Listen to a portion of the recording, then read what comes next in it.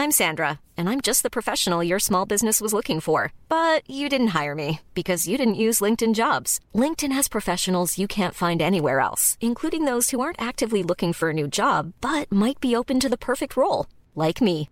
In a given month, over 70% of LinkedIn users don't visit other leading job sites. So if you're not looking on LinkedIn, you'll miss out on great candidates like Sandra. Start hiring professionals like a professional. Post your free job on linkedin.com/spoken today. Hey, Dave. Yeah, Randy. Since we founded Bombas, we've always said our socks, underwear, and T-shirts are super soft. Any new ideas? Maybe sublimely soft. Or disgustingly cozy. Wait, what? I got it. Bombas. Absurdly comfortable essentials for yourself and for those facing homelessness. Because one purchased equals one donated. Wow, did we just write an ad? Yes. Bombas. Big comfort for everyone. Go to bombas.com/ACAST and use code ACAST for 20% off your first purchase. Investpodden. Välkomna till Investpodden med Ronja och Ted. Välkomna till avsnitt 2. Idag ska vi snacka crowdfunding, alltså att man går ihop i grupp och investerar. Vår gäst idag är Daniel som är vd och grundare av Funded by Me, som är en onlineplattform för investeringar. Är du redo, Ted? Ja, det ska bli jättekul. Jag är redo. Nu kör vi! Nu kör vi.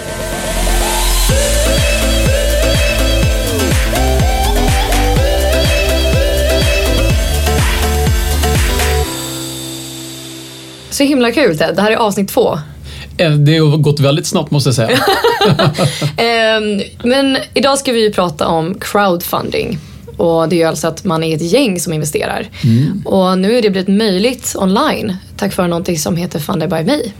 Just det, och crowdfunding var inte tillåtet för några år sedan, utan det här har ju faktiskt varit en liten utmanare till alternativa sätt att göra investeringar och hitta onoterade bolag. Så det som är ganska coolt nu, det är att förutom att man kan investera på börsen och sånt där som vi har pratat om tidigare, nu kan man investera i onoterade bolag. Precis. Alltså bolag som inte finns med på börsen. Ja. Så man kan bli delägare för en 100-lapp. Ja, kan man bli, och man behöver inte ens man behöver inte ens ha en 100-lapp. Det räcker med att man loggar på och blir medlem och sen där börjar titta på vilka bolag som man skulle vara intresserad av. Har du investerat i crowdfunding?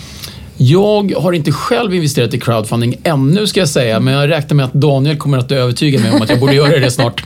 Jag har faktiskt inte heller gjort det, men jag har varit på en del event. Men vi pratade lite om det innan. Jag tycker ju verkligen att investeringar är som ett giftermål. Och precis som man ska hitta en partner eller så gäller det att man är med ett bolag som man trivs med. Och jag har hittat en massa intressanta bolag, men det handlar ju också om att hitta rätt match. Så jag känner att det här kanske är mitt år nu för crowdfunding. Så att det är jättekul att vi har Daniel här idag. Daniel som är vd och grundare för Funded by Me.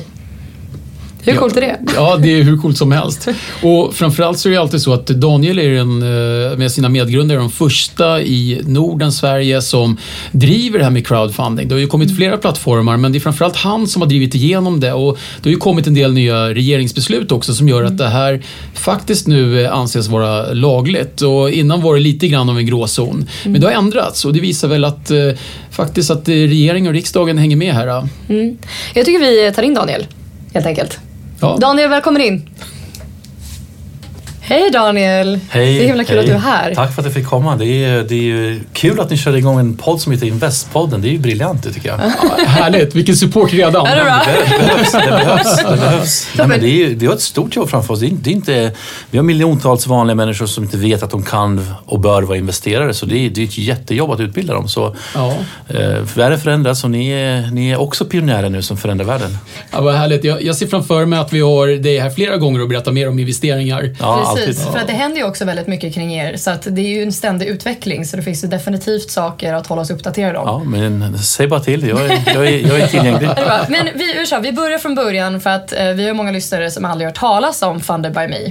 Och du är ju grundare. Så hur kommer det sig att du var med och grundade Funded by Me?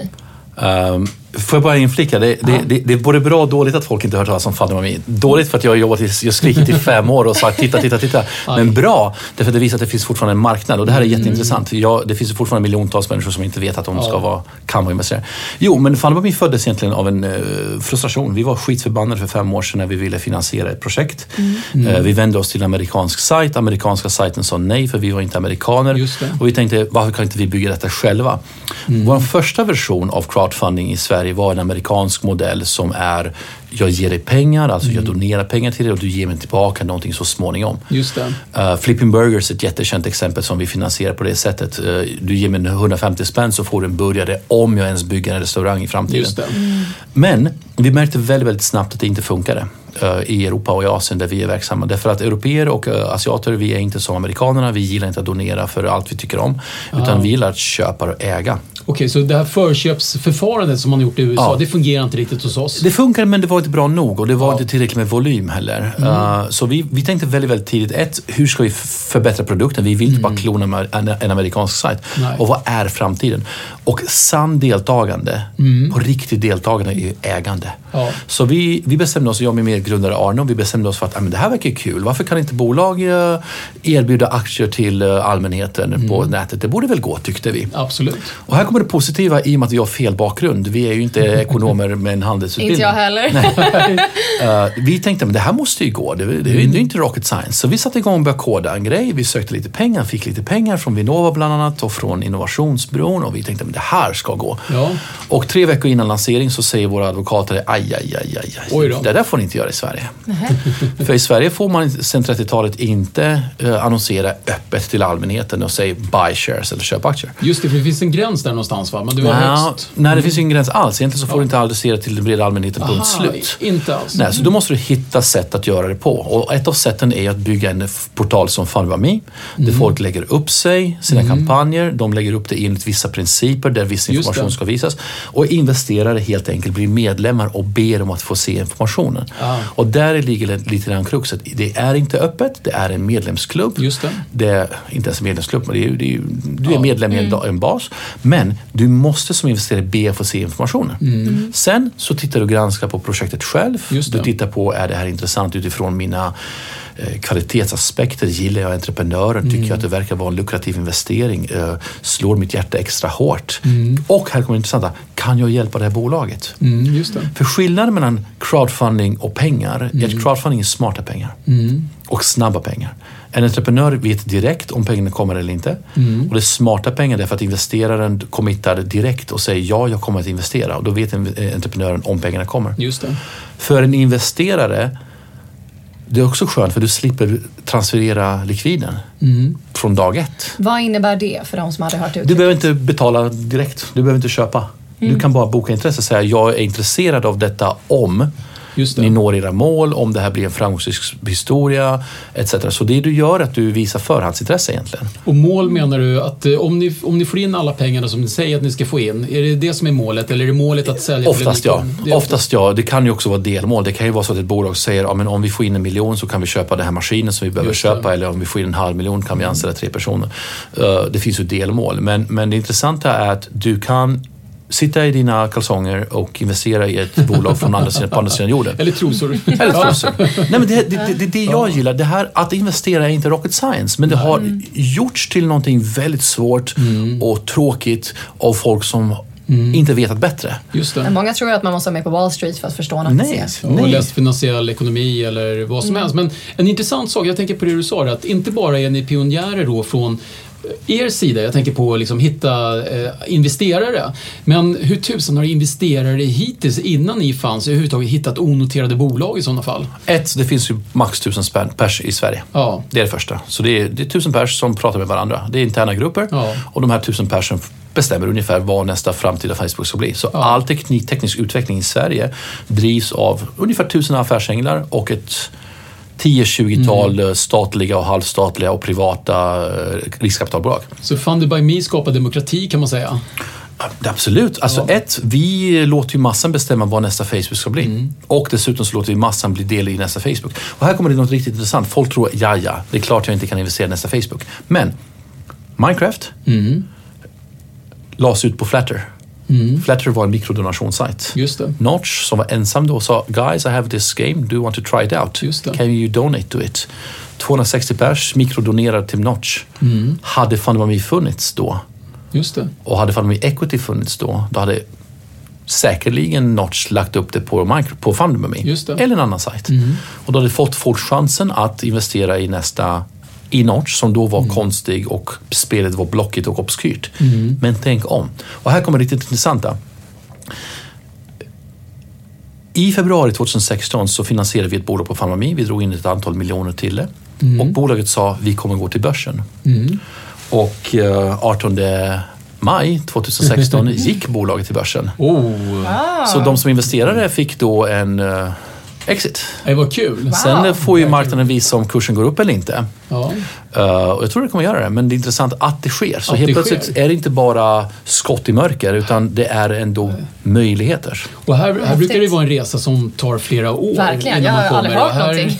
Så ska det ta flera år också, för det är så att ju tidigare du investerar desto längre tid tar det. Just det. I det här fallet så var det ett pre-IPO-bolag som ändå sa vi kommer gå till börsen. Men vilka typ av företag, nu ska vi också kanske klara det för lyssnarna, att man kan ju alltså gå online och så skriver man in Funded by Me och så hittar man er och där så kan man söka medlemskap och så kan man rakt av börja investera i bolag, vilket är väldigt häftigt. Det öppnar ju, ni har ju öppnat så många dörrar. Men vilka typ av företag kan man investera i? Det varierar enormt. Det kan vara allt från appbolag till dryckesbolag till business-to-business-bolag. Det kan vara allt möjligt. Och här kommer det intressanta. I och med att vi har 65 000 medlemmar och den ökar stadigt från 73 olika länder och folk från Hongkong har investerat pengar på den sajt och Spanien. Det kommer alltid finnas någonting som jag älskar och vill investera i men som du hatar. Just det. Och det kommer alltid finnas någonting som du älskar som du tycker är det här fascinerande medan du hatar. Så här kommer det intressanta. Våran roll på Fundamami är inte att avgöra är det en bra investering eller inte, utan det handlar om att erbjuda dig som investerare en tillräckligt bred utbud. Inte för stort utbud, därför du måste ändå kunna titta på allt. Så att du kan avgöra, vill jag investera 100 spänn i det här? 1000 spänn i det här? Eller 100 000 spänn? Eller 2 miljoner. Det har investerats ganska stora pengar på den sajten och ganska tunga affärsänglar. Men det måste ju ändå vara någon form av kontroll av företagen som vill finnas med på Funded by Me. Så vad måste en entreprenör göra för att få finnas med hos er? Vi granskar de här bolagen som kommer till oss, men vi gör inte en djup finansiell analys. Vi gör inte en så kallad due diligence. Det vi gör är att vi tittar väldigt mycket på paketeringen. Vi talar om för dem vad vi tror är en bra paketering. Vi tittar väldigt mycket på trovärdigheten. Vi tittar väldigt mycket på entreprenörers bakgrund och vi försöker träffa dem så gott det går. Utöver det så finns det en jury som avgör om det här bolaget är rätt presenterat, rätt värderat etc. Vi får inte tyvärr ge värderingsråd. Vi kan inte tala om för en entreprenör att du borde ligga på X. Däremot kan vi säga att du är galen. Händer det ofta? Det har hänt att vi hade en gång en kille, det är typiskt kille att vara övervärderare. En kille som kom till oss och sa jag vill ha $2 miljoner, jag vill inte berätta varför för det är hemligt. Oj. Ja, men lycka till. Så det händer absolut att vi talar om för entreprenörer. Tyvärr så med den erfarenhet vi har och den kunskap vi har så tycker vi att du är för högt värderat. Sen är det inte det handlar om. Det handlar väldigt mycket om att berätta en historia. Vem är du? Vart ska du? Varför behöver du hjälp? Och hur ska du förvalta pengarna? Entreprenörens roll är att skapa en story som är trygg så att folk vill investera. För investeraren är det viktigt att känna en trygghet, att pengarna är väl förvaltade, att de växer, men också att det händer någonting intressant på vägen. För om du till exempel investerar på börsen, om du går till Avanza, startar en depå, stoppar i pengar, då är det gambling. För grejen är så här, på börsen, om du har kunskap om en akties framtida utveckling, då får du inte använda det. Om du inte har kunskap om en akties framtida utveckling, då gissar du. Och då är det så att aktiehandel på nätet i listade bolag är mer eller mindre en fingret i luften typ av metodik. Medan crowdfunding, du kliver in tidigt, du kan påverka bolaget, du kan hjälpa bolaget, du kan ringa vdn, du kan öppna dörrar, du kan testa produkten, du blir en del av att hjälpa det bolaget framåt om du vill. Fast kan du ringa vdn även om du bara investerar 2000 kronor? Jag investerar som ringer mig och de investerar 1000 spänn och jag lyssnar på dem. För jag tycker att den person som investerar 1000 spänn är minst lika viktig som kund och testa min produkt och kanske prata med 10 andra vänner. Intressant fråga, för det intressanta är att de som investerar 100 000-tals miljoner, de ringer aldrig. Det är oftast de som investerar lite som engagerar sig, som brinner. Därför att, och här kommer det intressanta. En ung person som just skaffat sig sin första lägenhet eller har ett jobb och inte har ett jättelön. För den personen att ta en investmentrisk, även om det är på 1000 spänn, det är ett jättebeslut. Ja, absolut. För en person som är rik och väl etablerad och kanske redan har gjort 50 investeringar, att fatta ett till investmentbeslut är inte ett lika monumentalt beslut. Just det. För någon har investerat 10 000 på en lön på 24 000, det är ganska mycket pengar. Det är mycket pengar. Ja. För någon har investerat 100 000 när man har en förmögenhet på x miljoner är mycket svårare. Men sen klart, man måste också vara medveten, det är ju risk. Du investerar i någonting som kanske går omkull, du investerar i kanske någonting som kanske blir av, du investerar i någonting som kanske inte lyckas på grund av yttre omständigheter. I väldigt tidiga skeden, ja. De flesta av de här antagligen, Ja. förutom den som du precis gav ett exempel på. Då. Men det du säger som är lite intressant, om jag tolkar lite grann, du säger att inside-affärer är tillåtna i onoterade bolag. Alltså du har mer information och mer möjlighet att påverka, medan i då noterade bolag, där krävs det att det är lika information för alla.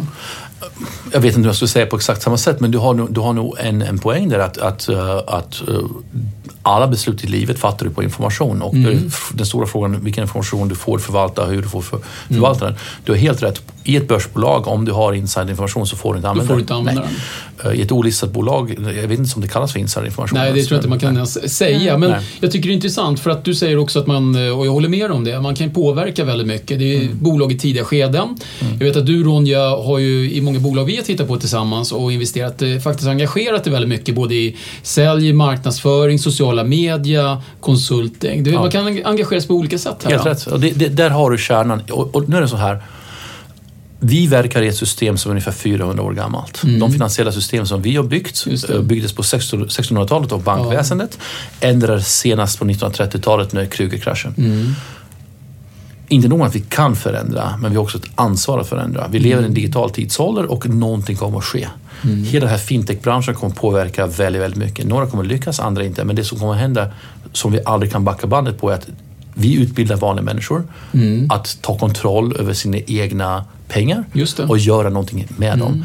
Och här har ni ett jätteansvar med den här podden, är att vi måste lära folk att när du får lön eller när du har tjänat ihop pengar, det är du som äger kapitalet. Just det. Du ska inte be om lov att använda kapitalet. Det är du som ska få röra de pengarna och så småningom kommer också få vettigare råd på hur du ska förvalta dina pengar. Och du ska inte heller vara rädd att riska lite, leka lite. Du kan fortfarande fondspara, du kan fortfarande ha dem på ett sparkonto, men en viss procent kanske du ska våga investera i ditt lokala bageri, din lokala bensinstation som håller på att gå omkull, eller i nästa app.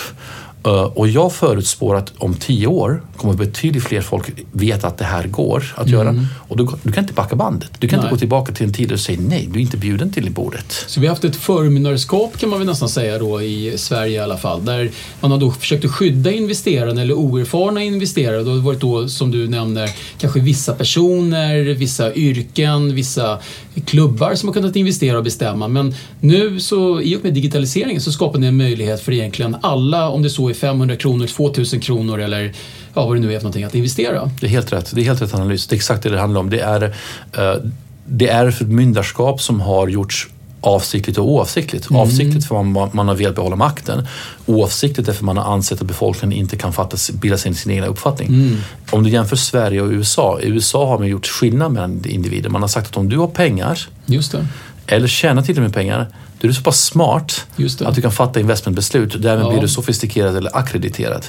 I Sverige har vi varit schyssta. Vi har sagt att alla är lika under lagen. Vi har inte sofistikerade eller akkrediterade investerare, men då har vi sagt att ingen vanlig person får approcheras med ett investmentpropå om det inte är rätt konstruerat. Så till exempel icke-publika svenska bolag får inte annonsera på Facebook eller Dagens Nyheter eller det och säga köp aktier i mitt bolag. Och här kommer ändå, de flesta som tänker publika bolag tänker att det är ett bolag på börsen, men vad är ett publikt bolag? Det finns ju 3 bolagsklasser i Sverige. Du har privata bolag som är ganska hårt hållande. Du har publika bolag där det krävs att du informerar dina aktieägare på ett annat sätt. Du måste ha betydligt fler aktieägare och också lite mer kapital, aktiekapital.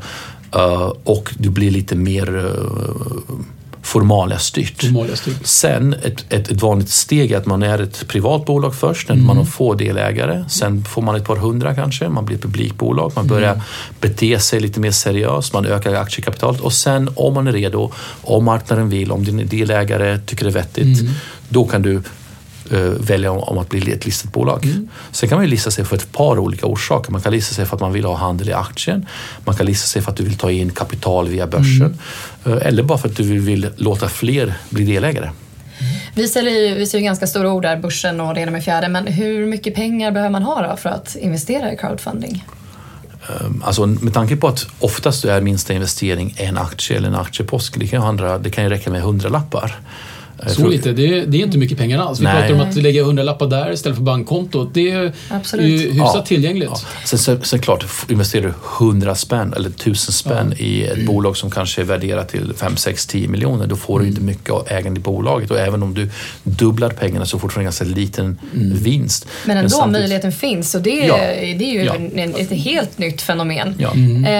Och hur ska man tänka då? Om man lyssnar upp på den här podden och tänker, det här låter ju jätteintressant. Jag vill hålla på med crowdfunding.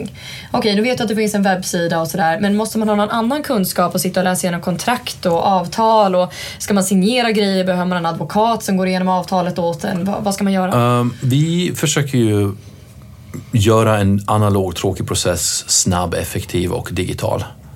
Och vi har förbättrat det mesta vi kan, och vi kommer att förbättra mycket mer. Våran roll, Fundibamins sites roll, är att vara en dating-site. Det är ju nya Tinder. Ja, absolut. Tinder för investerare. Ja, men det är många som säger vi dejtar i 2 behov. Ronja, hon driver ett bolag, hon behöver leta efter investerare, helst globalt. Och du letar efter nästa big thing. Du behöver global deal flow. Just det. Ni träffas ju aldrig, för ni har ingen möjlighet att ses. Därför du bor i Kuala Lumpur och Ronja bor i Flen. Hur ska ni ses? Jo, men ni ses på Fundibami. Så vi gör datingen, den svåra delen av en investering, alltså introduktionen. Sen tycker vi att okej, nu när ni gillar varandra, när investeraren har bokat en viss summa och säger okej, jag vill investera 1000 spänn eller 10 000 eller 100 000 eller 500 spänn. Då tycker vi att ni kanske ska börja gifta er. Alltså ni bör prata med en advokat om att signa någonting. Och då har vi partners i vårt ekosystem som DLA Nordic, som Delphi, som Synclaw, som Norino Partners, som hjälper våra kunder att genomföra emissionen. Och det man gör i praktiken är att man skriver under en teckningssedel. På teckningssedeln så står det: hej, det här är mitt namn och det här är min adress och det är mitt personnummer, mitt depånummer, jag vill investera. Så det gör man bara hemma helt enkelt? Man gör det hemma. Sen så överför man pengarna till en emissionskonto som banken håller eller bolaget håller i. Och sen så småningom när bolaget som du investerat i känner sig redo att ta ett styrelsebeslut, då emitteras aktierna. Men det svåra biten i det här förfarandet är som sagt att träffas. Hur får du en investerare från Berlin eller från London att hitta just din app? Jo, men det gör det på Fundibami. Så det är möjligt idag att jag kan investera i ett bolag som är i Delhi eller vad som helst? Teoretiskt sett ja. Just idag har vi inga Delhi-bolag, men vi har... Brasilien är för mig, va? Brasilien har vi haft. Vi har Kuala Lumpur öppnade idag, den 18 maj. Det är första gången vi lanserar är ju 18 maj, därför vi fick equity crowdfunding-licens i Sydostasien via Malaysia i sommaren 2015. Det tog oss nästan fram till 18 maj att launcha första caset. Jättespännande, intressant case, helt sjukt. Så, vi kan intyga här att det liksom glittrar lite i ögonen. Jag får berätta om det här är inte ett investeringsråd, ni får inte följa mitt råd, fatta ert egna beslut, men jag kan berätta lite om caset. Och han glöder. Så, Malaysia är ju ett muslimskt land som drivs av halal och sharia-lagar, fast det är ganska ett progressivt land, så det är inte som Afghanistan. Men en tjej som lever i en sharia-compliant land har ganska svåra problem att dejta folk. Även om det är ett modernt land och ett ubermodernt land. Kuala Lumpur är mycket, mycket modernare än Stockholm, kan jag säga, i väldigt många avseenden. Men en tjej som tjänar väldigt mycket pengar, hon kan inte bara gå ut på Tinder och liksom swipa som man gör i New York eller i Stockholm. Så hur hanterar du 1 miljard muslimers behov? Jo, du bygger en halal speed dating app. Wow. Och de här personerna bakom, det är en tjej och en kille som driver det. De har kommit på hur man ska lösa det. Datingsajter brukar populeras av 90% män. Det här, deras datinggrupp är 73% kvinnor. Så någon har hittat ett behov här. Ja, hittat en nisch. Det är ju klassiskt entreprenör. Och vår första reaktion var halal dating, det här är ju negativt för kvinnor. Därför att du vill att kvinnor ska vara totalt fria att göra vad de vill. Men faktum är att det här är ett sätt att modernisera möjligheterna för kvinnor i ganska hårt styrda samhällen. Och jag älskar sånt, för jag älskar bra investeringar. Nu vet inte om det här blir en bra investering inte. Men jag älskar investeringar som rör om, som påverkar, som förbättrar. Just halal speed dating kanske misslyckas. Men tänk om just den här lyckas, eller nästa app lyckas. Spännande. Hur som helst, de kommer förändra. Och det är som sagt ett malaysiskt bolag som man kan investera i. Det är ju jätteintressant. Jag kan tycka, vi har skojat om det lite grann, att världen ville ha flygande bilar, men vi fick 140 tecken på Twitter. Nu är det inget fel med Twitter. Men de sådana här saker som du berättar om här, det ändrar ju faktiskt folks vardag, folks kultur, folks frihet. Ja. Det är ju jättespännande. Och även om du gör det lite grann, och även om det bolaget misslyckas, ponera nu att jag investerat 1000 spänn i halal speed dating, right? Så bolaget misslyckas, går omkull och jag förlorar mina 1000 spänn. Vad händer med de där 1000 spännen? Påverkar jag världen lite grann? Förbättrar jag världen lite grann? Försökte jag lite grann? Det är det jag gjorde. Ja. Så det är därför vi visar att crowdfunding, halva beslutet fattas med plånboken. Ja. Halva beslutet fattas med hjärtat. One size fits all seemed like a good idea for clothes. Nice dress. It's a t-shirt. Until you tried it on. Same goes for your healthcare.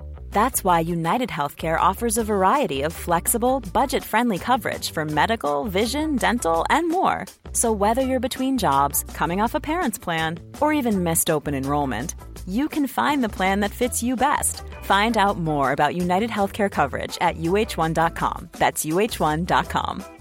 Hey, I'm Ryan Reynolds. At Mint Mobile, we like to do the opposite of what Big Wireless does. They charge you a lot, we charge you a little. So naturally, when they announced they'd be raising their prices due to inflation, we decided to deflate our prices due to not hating you.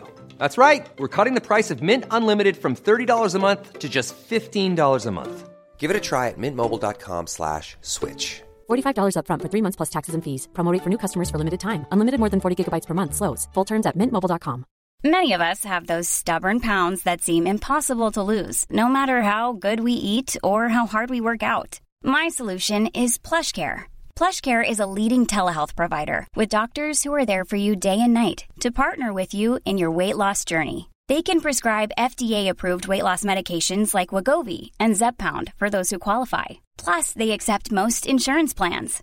To get started, visit plushcare.com/weightloss. That's plushcare.com/weightloss. Jag vill tjäna pengar på min investering. Det vill man alltid. Man vill åtminstone inte förlora sina pengar. Det är det man vill. Sen ska man helst tjäna jättemånga gånger fler. Jag blir jätteglad att du säger det här, för det här brukar vara det som jag trycker på, att det här att investera med gott samvete. Så det är jättekul att du tar upp det. Men nu, du sa det att man kanske inte får jättemycket pengar om man investerar 100 kronor i ett bolag som har en jättehög värdering. Men kan man bli rik av att investera i crowdfunding om man är en vanlig Svensson som inte sitter på massa miljoner att investera? Om du investerar tidigt och tillräckligt, och det beror också på vad rik är. Jag menar, för någon att tjäna 10 000 extra är jättemycket pengar. För någon annan är inte ens 1 miljon mycket pengar. Men frågar mig, då säger jag självklart, du kan bli rik. Men det gäller att pricka in rätt sak, pricka in det tidigt och gå in tillräckligt hårt i det. Och det är svårt. Jag menar, det finns en orsak varför vi inte har 62 000 Facebooks. En lyckas bara. Och Facebook var inte ens det första sociala nätverket. Nej, det var inte. Det finns en orsak varför Spotify lyckas så hårt. Men Spotify var ju en videotjänst i början. Första 2,5 åren var det ingen som investerade i Spotify. Nu har de 5 stora globala konkurrenter. Man vet aldrig vem som lyckas. Men för att du ens ska ha en chans att vara med, då måste du åtminstone vara med. Just det, köpa biljetten pratar vi om. Men en fråga där om investeringar. Om man tittar på avkastning, har ni kunnat dra några slutsatser, antingen från er själva eller generellt från branschen crowdfunding, på vad är det för avkastning och hur många bolag borde man investera i för att få liksom en bra riskprofil eller hyfsat, med all risk för att det är känslan som styr mycket här kanske? Vad säger en portfölj helt enkelt? En egen portfölj. Det är ganska tidigt som sagt, och det har inte hänt. Våran exit med Front Office när den börsnoteras 18 maj är det första nordiska exiten i crowdfunding. Det är den andra i Europa. Ja, gratulerar. Det är alltså 18 maj idag råkar det vara dessutom. Ja.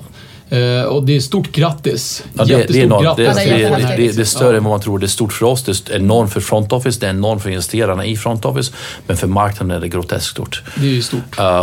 det finns en till exit i England. Så tillbaka till din fråga är att det är för tidigt att säga. Däremot så finns det andra värden. Om jag går tillbaka, return of investment brukar det handla om hur mycket pengar du tjänar på din investering. Och så finns det value from investment. Value from investment behöver inte alltid vara en monetär vinst. Det kan vara att du fick erfarenhet. Du fick insyn. Du fick göra någonting. Du kanske fick lära dig någonting. Du kanske förändrar världen. Så jag tycker alla investeringar man gör, oavsett om det är på börsen eller crowdfunding eller privat eller hur man gör, titta alltid på return of investment, ROI, och value from investment, VFI. Det är så intressant, för jag ska berätta om ett roligt case. Min pappa har diabetes och en dag så mådde han dåligt och jag tänkte, vad ska jag göra? Så jag gick in på börsen och så köpte jag Diamyd Medical. Gambling. Jag bara, jag ska stötta ett... Vänta, så det var din lösning på att din pappa låg hemma och mådde dåligt? Ja. Du tog honom inte till sjukhuset? Nej, men utöver det, självklart. Men man vill ju göra någonting för man blir så frustrerad. Såklart, jag förstår. Och så gick jag in och så råkade aktien dagen efter gå upp 90%. Men det var ju rent tur, right? Men jag gjorde ju någonting. Så min value from investment var inte att jag tjänade 90% på den investeringen på börsen, utan att jag fick göra något. Fick vara med och bidra till någonting som var värt. Och jag gillar att du säger det, och vi pratade lite grann om det förut, Ronja, du och jag, om att jag har lärt mig mest på de investeringar som har misslyckats. Min första restaurang fick jag betala nästan 1000 kronor om dagen när jag ägde den. Men jag lärde mig så mycket som jag använt sen. Och det låter som att det är det du menar, value for investment. Sen är det så att jag har investerat i ett 20-tal bolag off-site och väldigt många på sajten då. Jag har inte sett avkastning förutom i än så länge. Och den avkastningen var också slumpmässig. Det råkade vara någon som ville köpa lite aktier och jag hade några till salu. Men tänk om. Och ju mer investeringar du gör och ju mer diversifierat och ju tidigare du går in, desto större blir chansen. Men så är det klart, många kommer också bara stagnera. Några kommer gå omkull. Några kommer ändra inriktning. Någon entreprenör går in i väggen. Någon behöver flytta utomlands. Ibland kan en entreprenör misslyckas, inte för att de är dåliga entreprenörer, utan marknaden var inte redo. Men här kommer vi in på... Kommer du ihåg MySpace? MySpace var före Facebook. Ja, och tänk alla hundratals miljoner dollar som investerades i det som sen gick åt helvete. Ta Tidal. Tidal har vi just hört talas om. Tänk om de som investerar i Tidal nyligen. De kan inte vara så nöjda. De kanske har lite otur just nu. Ja. Dismondo var också lite jobbigt.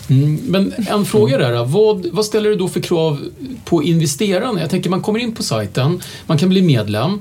Hur bidrar ni, eller vad rekommenderar ni att investerarna ska göra för att lära sig? Förutom då förstås, som du säger, att man value for money, att man hoppar in och gör någonting och börjar lära sig den vägen. Men finns det något annat som de borde liksom göra parallellt med det? Hur tänker du? Om jag tänker att det kanske finns, behöver man veta lite mer om aktier, behöver man läsa på lite grann om olika typer av risker, behöver man läsa på om branschen. Ska man med på bolagsstämma?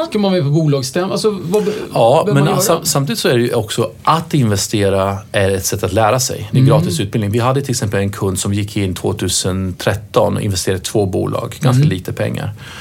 Sen så gjorde han ingenting på 14 månader. Han lärde sig, han lyssnade, han funderade. Sen så nu går han in väldigt tungt i väldigt många bolag. Därför att det tog han 14 månader att lära sig. Avanza, om du för första gången idag startar ett konto på Avanza, då bör du inte storsatsa. Du tar ett tag att lära dig. Jag håller med. Så du kan ju gå kurser, men du kan också lära dig genom praktisk tillämpning. Och att investera en 1000-lapp, en 500, 10 000 i en crowdfundingbolag är också ett sätt att lära sig. Både om hur det är att investera, vad gör man som investerare, vad ställer sig för krav på en, men också vad gör det här bolaget. Så vi har ju sett till exempel att folk har investerat i bolag bara för att lära sig mer eller för att vara med i de här processerna. Intressant. Ser du dig själv främst som entreprenör eller som investerare?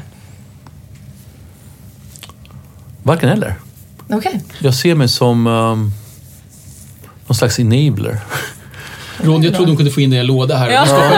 Du skapar ett nytt område. Jättebra. Berätta.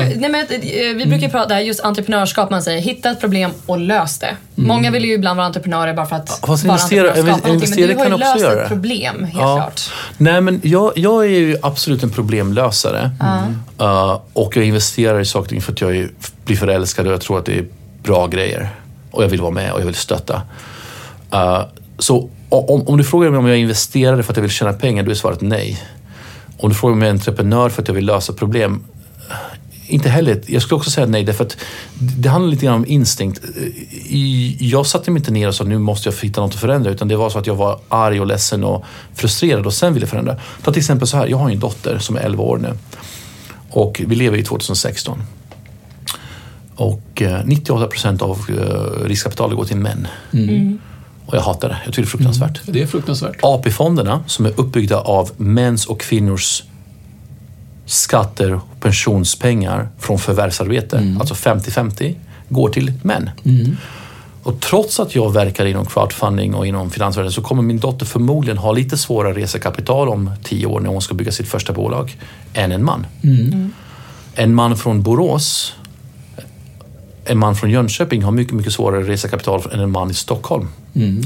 En man som är 41 år har mycket, mycket svårare resekapital än en man som är 32 år. Och det är bizarrt, därför att det är ingenting som säger att de entreprenörerna är sämre. Så mycket av min frustration bygger i att jag själv har byggt ett system som hjälper sådana som mig. Jag är rumänsk konstvetare som börjar bli 40 plus med en dotter. Jag måste bygga ett system för att sådana som jag ska kunna få finansiering. Om jag vänder på steken, jag är en person som inte är rik, som är jätteuppkopplad och jag vill jättegärna vara med på nästa våg. Till exempel just nu så gissar jag på att nästa våg är virtual reality. Jag vill vara med på den vågen. Okej, hur gör jag? Jag har ingen aning. Jag får aldrig investera i någonting. På börsen finns det ingen virtual reality tidigt i alla fall. Men då vill jag ha access till det.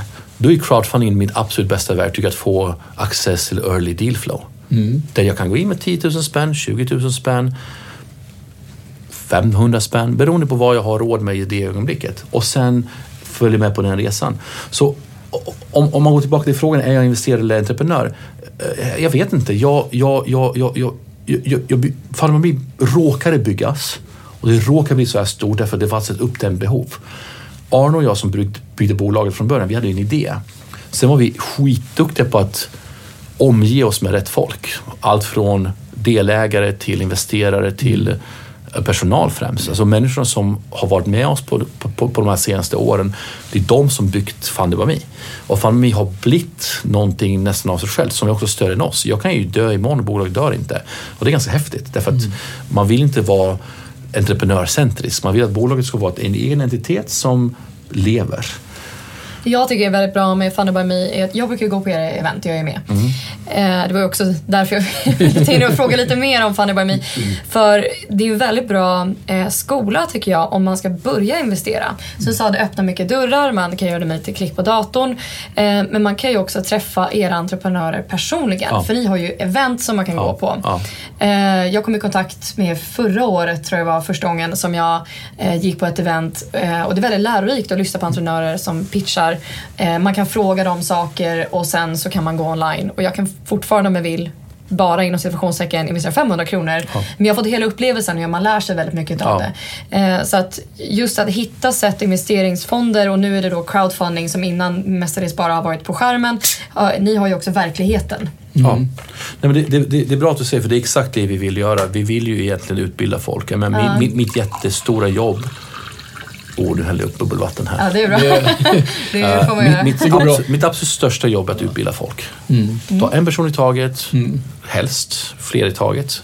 Och försöka tala om för folk, okej, det här är fördelarna, det här är nackdelarna. Men du måste veta om att du kan fatta ett annat typ av beslut. Men det är lite kul om jag får inflika det här, för att en av de sakerna som var när jag såg mina föräldrar växa upp och kanske mina morfarföräldrar, det var ju att man litade på att banken skulle ta hand om pengarna. Du tjänar ihop alla pengarna och lämnar över till någon annan. Det är därför vi har AP-fonder, därför vi har ju massa fonder med väldigt mycket pengar. Men det som jag gillar med det du skapar här, det är ju verkligen att man tar sitt eget ansvar över sitt finansiella öde, om jag får säga det lite grann. Och sen så får man lära sig lite grann på vägen. Sen är det väldigt viktigt att poängtera att det här är ju inte det här är inte the bank killer eller AP-fondskiller, så det här är ett komplement. Det här är ett område som ingen vill ta i. Nej. Jag älskar banker, jag pratar väldigt mycket med banker och jag hade en jättelång dialog med en bank i våras och vintras där en bank skulle investera i oss. Och jag var tvungen att tacka nej till en 22 miljoners investering, så var det svåraste beslutet jag någonsin tagit. Jag var tvungen att tacka nej till en bank. Jag vill man ju veta varför. Jag kanske kan berätta lite mer om vi har tid. Men oavsett, det jag lärde mig var att bankerna fyller en väldigt bra roll. De är väldigt, väldigt bra backend. De är trovärdiga, de är stabila, de är väldigt bra på att hantera transaktioner. Det de inte är bra på är att ta tillvara det här moderna, snabba sättet att tänka och vilja bli engagerad. Och det finns en mycket, mycket större utmaning att en bank efter 2008 inte längre kan eller får i samma utsträckning låna ut pengar eller investera i small and medium companies. I England har det kommit en lag som säger att om du som bank inte lånar ut pengar eller investerar i ett small and medium company, då måste du hänvisa till en konkurrent. Till ett alternativ. Alternativ kan vara FundMe, crowdfunding, funding circle, någonting annat. Men du måste erbjuda ett alternativ. Den lagen har inte kommit till resten av Europa ännu och inte till Sverige. Men det kommer komma. Och bankerna i Sverige tittar redan på det och säger men vi väntar inte på en lag. Det här kanske vi kan göra redan nu. Därför att någon dag så kommer staten och säger men vänta lite nu. En bank som sitter på så mycket pengar måste kunna hjälpa samhället. Och kan du inte, då måste du ge alternativ. Som exempel då har 34% av den engelska allmänheten använder sig av ett alternativt finansieringskälla. Antingen för sig själva eller för att investera. Den siffran i Sverige är 12%. I Norge är den 6%. Så vi har fortfarande mycket, mycket jobb kvar. Och att utbilda miljontals människor och emancipera dem att våga göra något nytt, det gör man inte över en natt. Så utbildningen här blir en ganska stor del. Alltså att informera och utbilda och låta folk testa på. Ja, absolut. Det är vår absolut största jobb och också största utmaning. Och också att hela tiden påminnas var kommer vi ifrån. För det är så himla lätt att ha dunderkoll på alla termer nu. Jag menar, jag hade inte ens en styrelse för 3,5 år sedan och nu vet jag exakt hur man ska jobba med en styrelse. Jag hade inga investerare för 3,5 år sedan, nu har jag 544 delägare. Den här inlärningskurvan som jag genomgått de senaste 3 åren får inte bli en punkt där jag utgår ifrån att alla vet exakt vad jag snackar om eller en term som jag använder är självklar. Samtidigt vill man inte fördumma folk, man vill inte skriva folk på det så säga. Att du investerar betyder att du köper aktier i ett bolag, utan man vill ju både lita på folks kunskap samtidigt utbilda dem. Jag tycker också, bara personlig erfarenhet, så tycker jag alltid att det är bättre att någon är lite tydligare, hellre än att man förutsätter att alla vet. För det är det som också, men jag är ju ung kvinna nu i den här världen och jag var förvånad över hur fint välkommen eller hur man ska uttrycka det. Jag hade nästan lite förutsatt att folk nästan kanske ville klappa mig lite på huvudet, men tvärtom har det ju verkligen varit. Jag älskar den här världen. Så, men ibland så har folk slängt sig med uttryck och jag har fått googla under bordet precis när början. Det gör ju alla. Precis, men man har inte koll och då är det ju bättre att alltid vara lite tydlig än... Fake it till you make it. Men jag tror till och med någon som... Jag känner att jag precis bjussar på den där. Jag googlar under bordet. Nu är jag som erkänt här. Alla gör. De som inte erkänner, de vågar inte erkänna det. Det är klart man gör. Alltså, du kan omöjligt veta allt om allt. Och den som påstår sig veta allt om allt, det ljuger. Som en liten parentes, jag kan berätta så här. Jag läste ju konstvetenskap när jag var ung och första skoltimmen framför oss så stod en 86-årig professor. Och han var så tung så av 100 elever dag 1 så kom det tillbaka 22 dagen efter. Och jag tänkte det här kommer inte jag klara av. Men sen tänkte jag, vänta lite nu, han är 86. Jag var 22 då. Jag kanske kommer veta ganska mycket tills jag är 86 också. Sen stannade jag kvar och 5 år senare så tog jag analys, lärde jag mig mycket. Och på 5 år hade jag faktiskt lärt mig jättemycket. Nästan lika mycket, nästan inte lika mycket som professorn då, men ändå enormt mycket. Men ger man upp på för tidigt därför att det verkar monumentalt och svårbegripligt, men då ger man upp. Men sen är det så att man behöver inte vara expert kring allt. Jag menar till exempel att köpa mjölk. Du behöver inte veta hur man mjölkar en ko. Ja, men så väldigt mycket saker har förenklat i samhället och digitaliseringen har också förenklat väldigt mycket. Ta till exempel aktiehandel på nätet. Absolut. På Avanza. När de kom, då sa folk, va? Ska jag inte ringa med mäklare? Vad konstigt. Jag minns min fru försökte övertyga mig att logga in på min bank digitalt och betala via bank på internet istället för de här pappersbitarna som man fyllde i.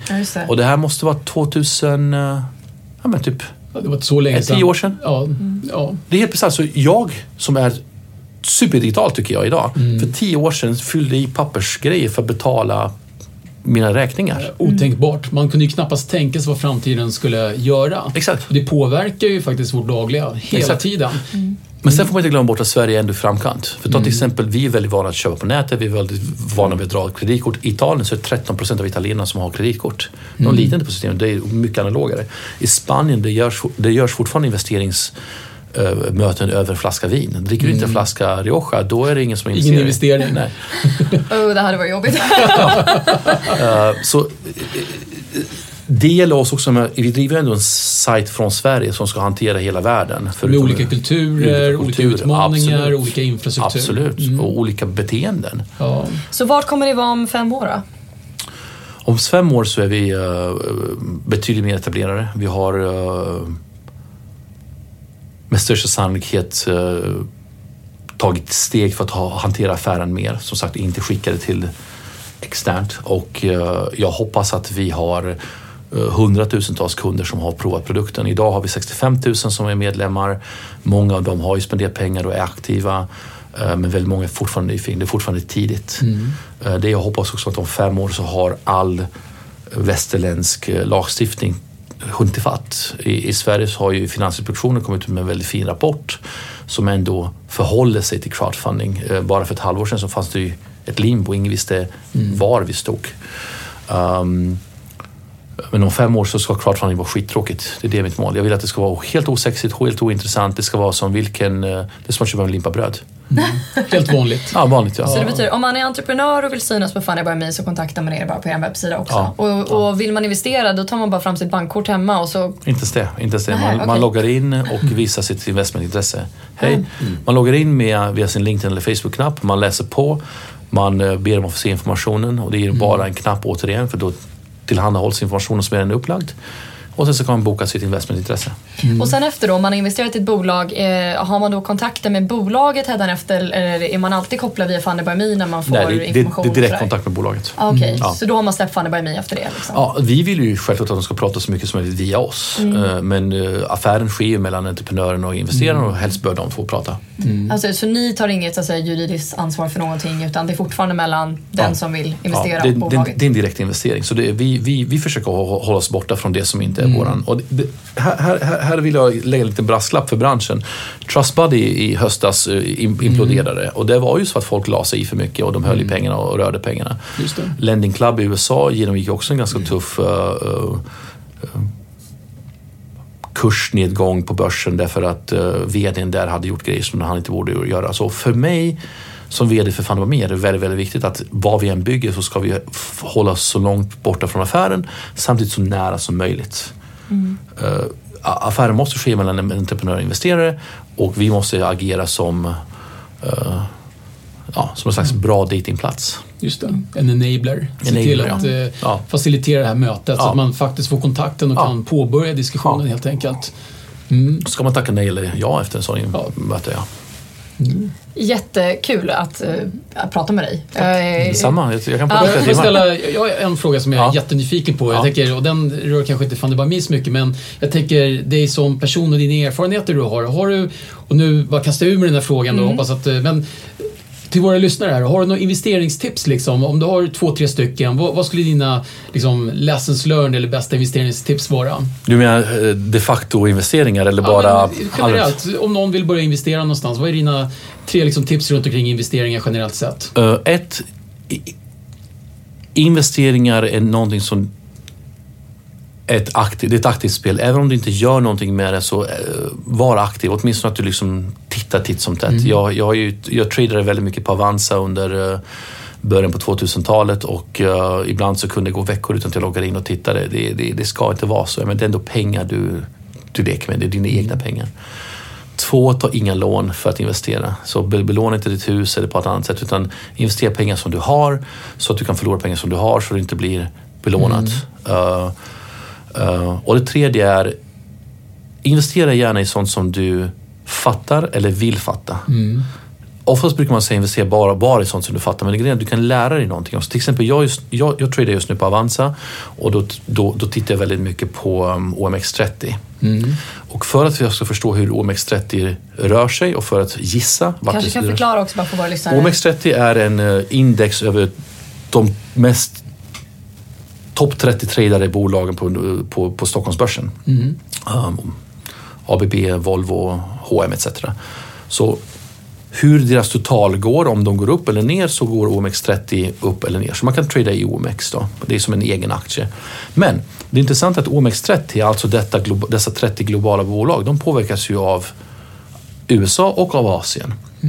Så för att jag ska ha koll på, eller åtminstone gissa åt vilket håll OMX30 går, då måste jag hålla mig ajour över hur amerikanska börsen går, över hur jobbsiffrorna i USA är, hur den asiatiska börsen mår. Och då har jag helt plötsligt börjat prenumerera på MarketWatch, på CNN Asia, på Tech in Asia, bara för att få ett hum. Och det här hummet gör ju att jag får helt plötsligt en känsla för vart världen är på väg, lite så här binär makroanalys.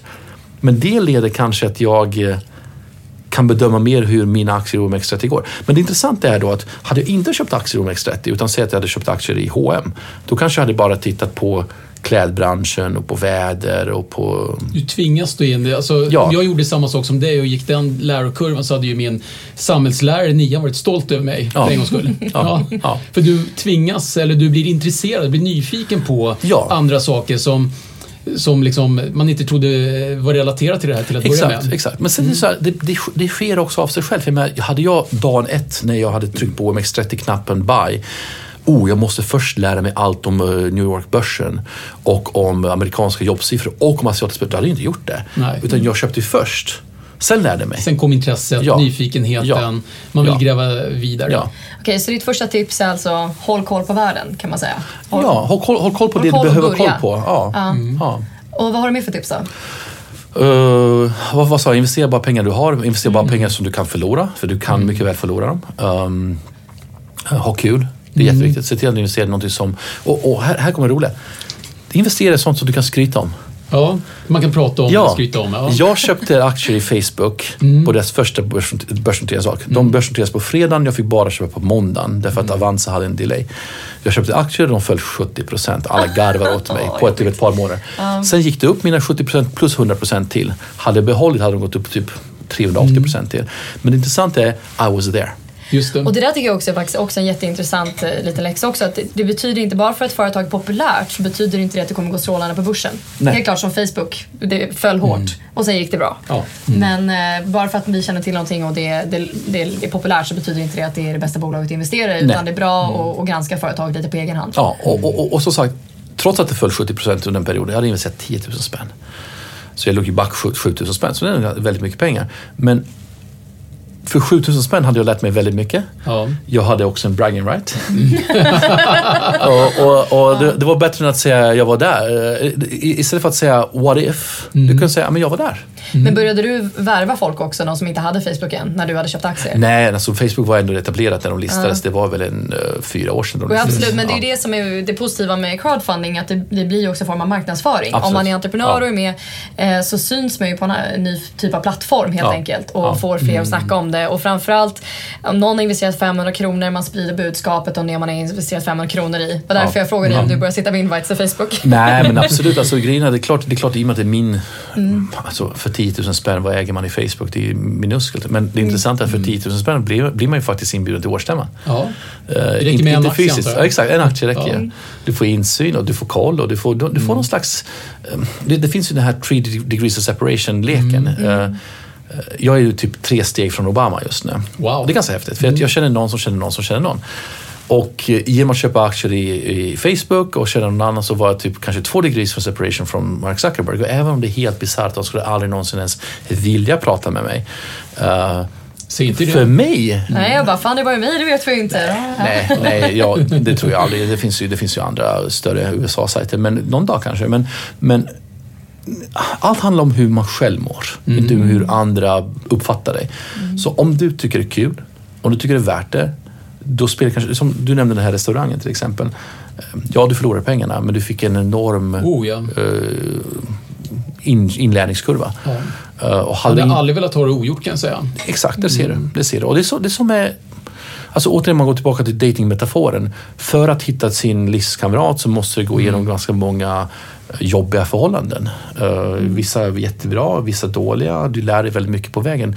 Tänk om man skulle gå från 0 förhållanden till att vara gift Man vet inte ens hur man delar ett hem med någon. Liksom. Så det är väldigt viktigt att investering är inte grann som dating. Du börjar lite smått. När du är 11, 12, 13 år, du kanske håller hand med gå på bio med någon. Sen kanske du håller handen lite längre, sen kanske du pussar någon. Och så till småningom gifter du dig. Det är ju en dating. Om man investerar via crowdfunding, då blir det ju ändå ett äktenskap du träder in i. Du kanske kommer vara kopplad med det här bolaget i 2, 3, 4, 5, 6 år tills det blir någon slags exit. Precis, och då kommer ju till frågan, hur gör man en exit om man går med i crowdfunding? De flesta bolag brukar berätta vägen framåt. De brukar säga att det här är våran plan. Det kan vara massa saker. Det kan vara att bolaget börsnoterar sig som front office. Det kan vara att bolaget säljs. Det kan vara att bolaget att aldrig någonsin säljs, utan det kanske ger dig utdelning. Du kanske får 10% rabatt på bolagets produkter. Bolaget kanske säger att den ska exita och inte lyckas exitas. Här är det viktigt att titta på varje individuellt bolag och se vad handlar det om. Till exempel köper du aktier i Kinnevik på börsen, då vet du att varje år får du förmodligen utdelning. Och i år fick Kinnevik till ägarna en enorm utdelning. Däremot har de inte fått utdelning på väldigt många år. Det finns folk som på börsen bara köper tråkiga aktier som har en stadig utdelningsfrekvens. Bara för att då får man x antal pengar per krona. Det är det vi pratade om förut, kassaflöde kontra kapitalvinster. Precis, exakt. Men startupbolag, där är ju sannolikheten mycket, mycket större att antingen att de går omkull eller att de blir uppköpta. Det är oftast den vägen man går. Det här är intressant bara för att sätta risken. Du sa det är ju väldigt hög risk då, men procentuellt om man tar generellt sett, inte just hos er, men alltså vi pratar startups generellt då. Hur många procent brukar klara sig hela vägen? Det är ingen som vet, men du har ju den här myten och skrönen om att det är en av 10 som lyckas. Men jag har ingen aning. Jag skulle inte säga att det är så lite eller så mycket. Det är så att ingen vet.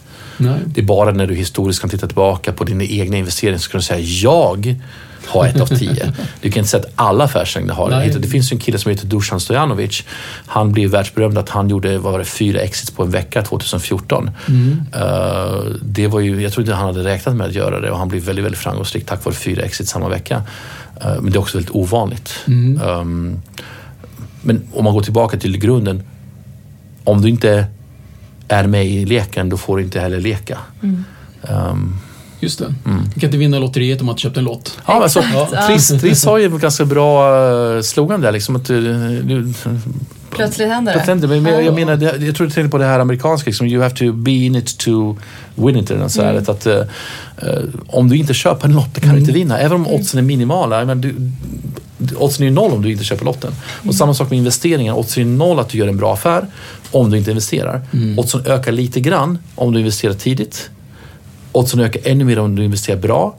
Oddsen ökar ännu mer om du investerar bra, tidigt och hjälper bolaget. Toppen. Tack snälla Daniel för att du kom hit. Ja, helt suveränt att träffas och höra. Och som sagt var, kunde ni se Daniel, ni ser att han lyser när han pratar om de här grejerna.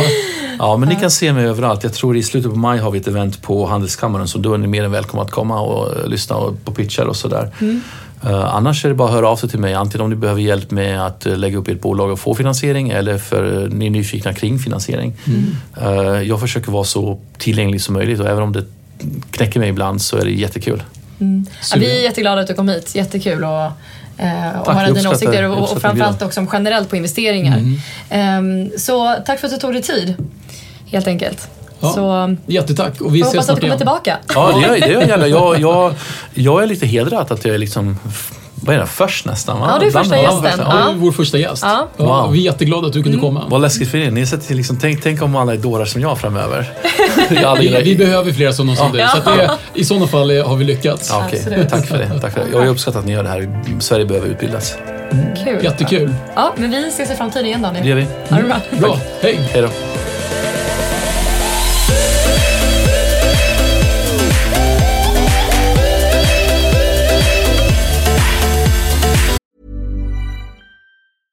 Imagine the softest sheets you've ever felt. Now imagine them getting even softer over time. That's what you'll feel with Boll & Branch's organic cotton sheets. In a recent customer survey, 96% replied that Boll & Branch sheets get softer with every wash. Start getting your best night's sleep in these sheets that get softer and softer for years to come. Try their sheets with a 30-night guarantee. Plus, get 15% off your first order at bollandbranch.com. Code BUTTERY. Exclusions apply. See site for details.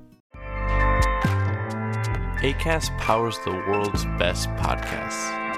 Here's a show that we recommend. The Real Housewives is a guilty pleasure for most, but if you're looking to not feel guilty about that pleasure, tune in to Everything Iconic with me, Danny Pellegrino, where I break down all the messy moments and behind-the-scenes antics of Bravo's popular franchise. And on Everything Iconic, I also interview celebrity guests like Kelly Ripa, Keke Palmer, Drew Barrymore, Cameron Diaz, and more about their guilty pleasures, their past work, and so much more.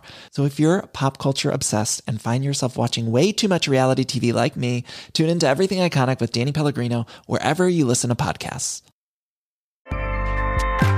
Acast helps creators launch, grow, and monetize their podcasts everywhere. Acast.com.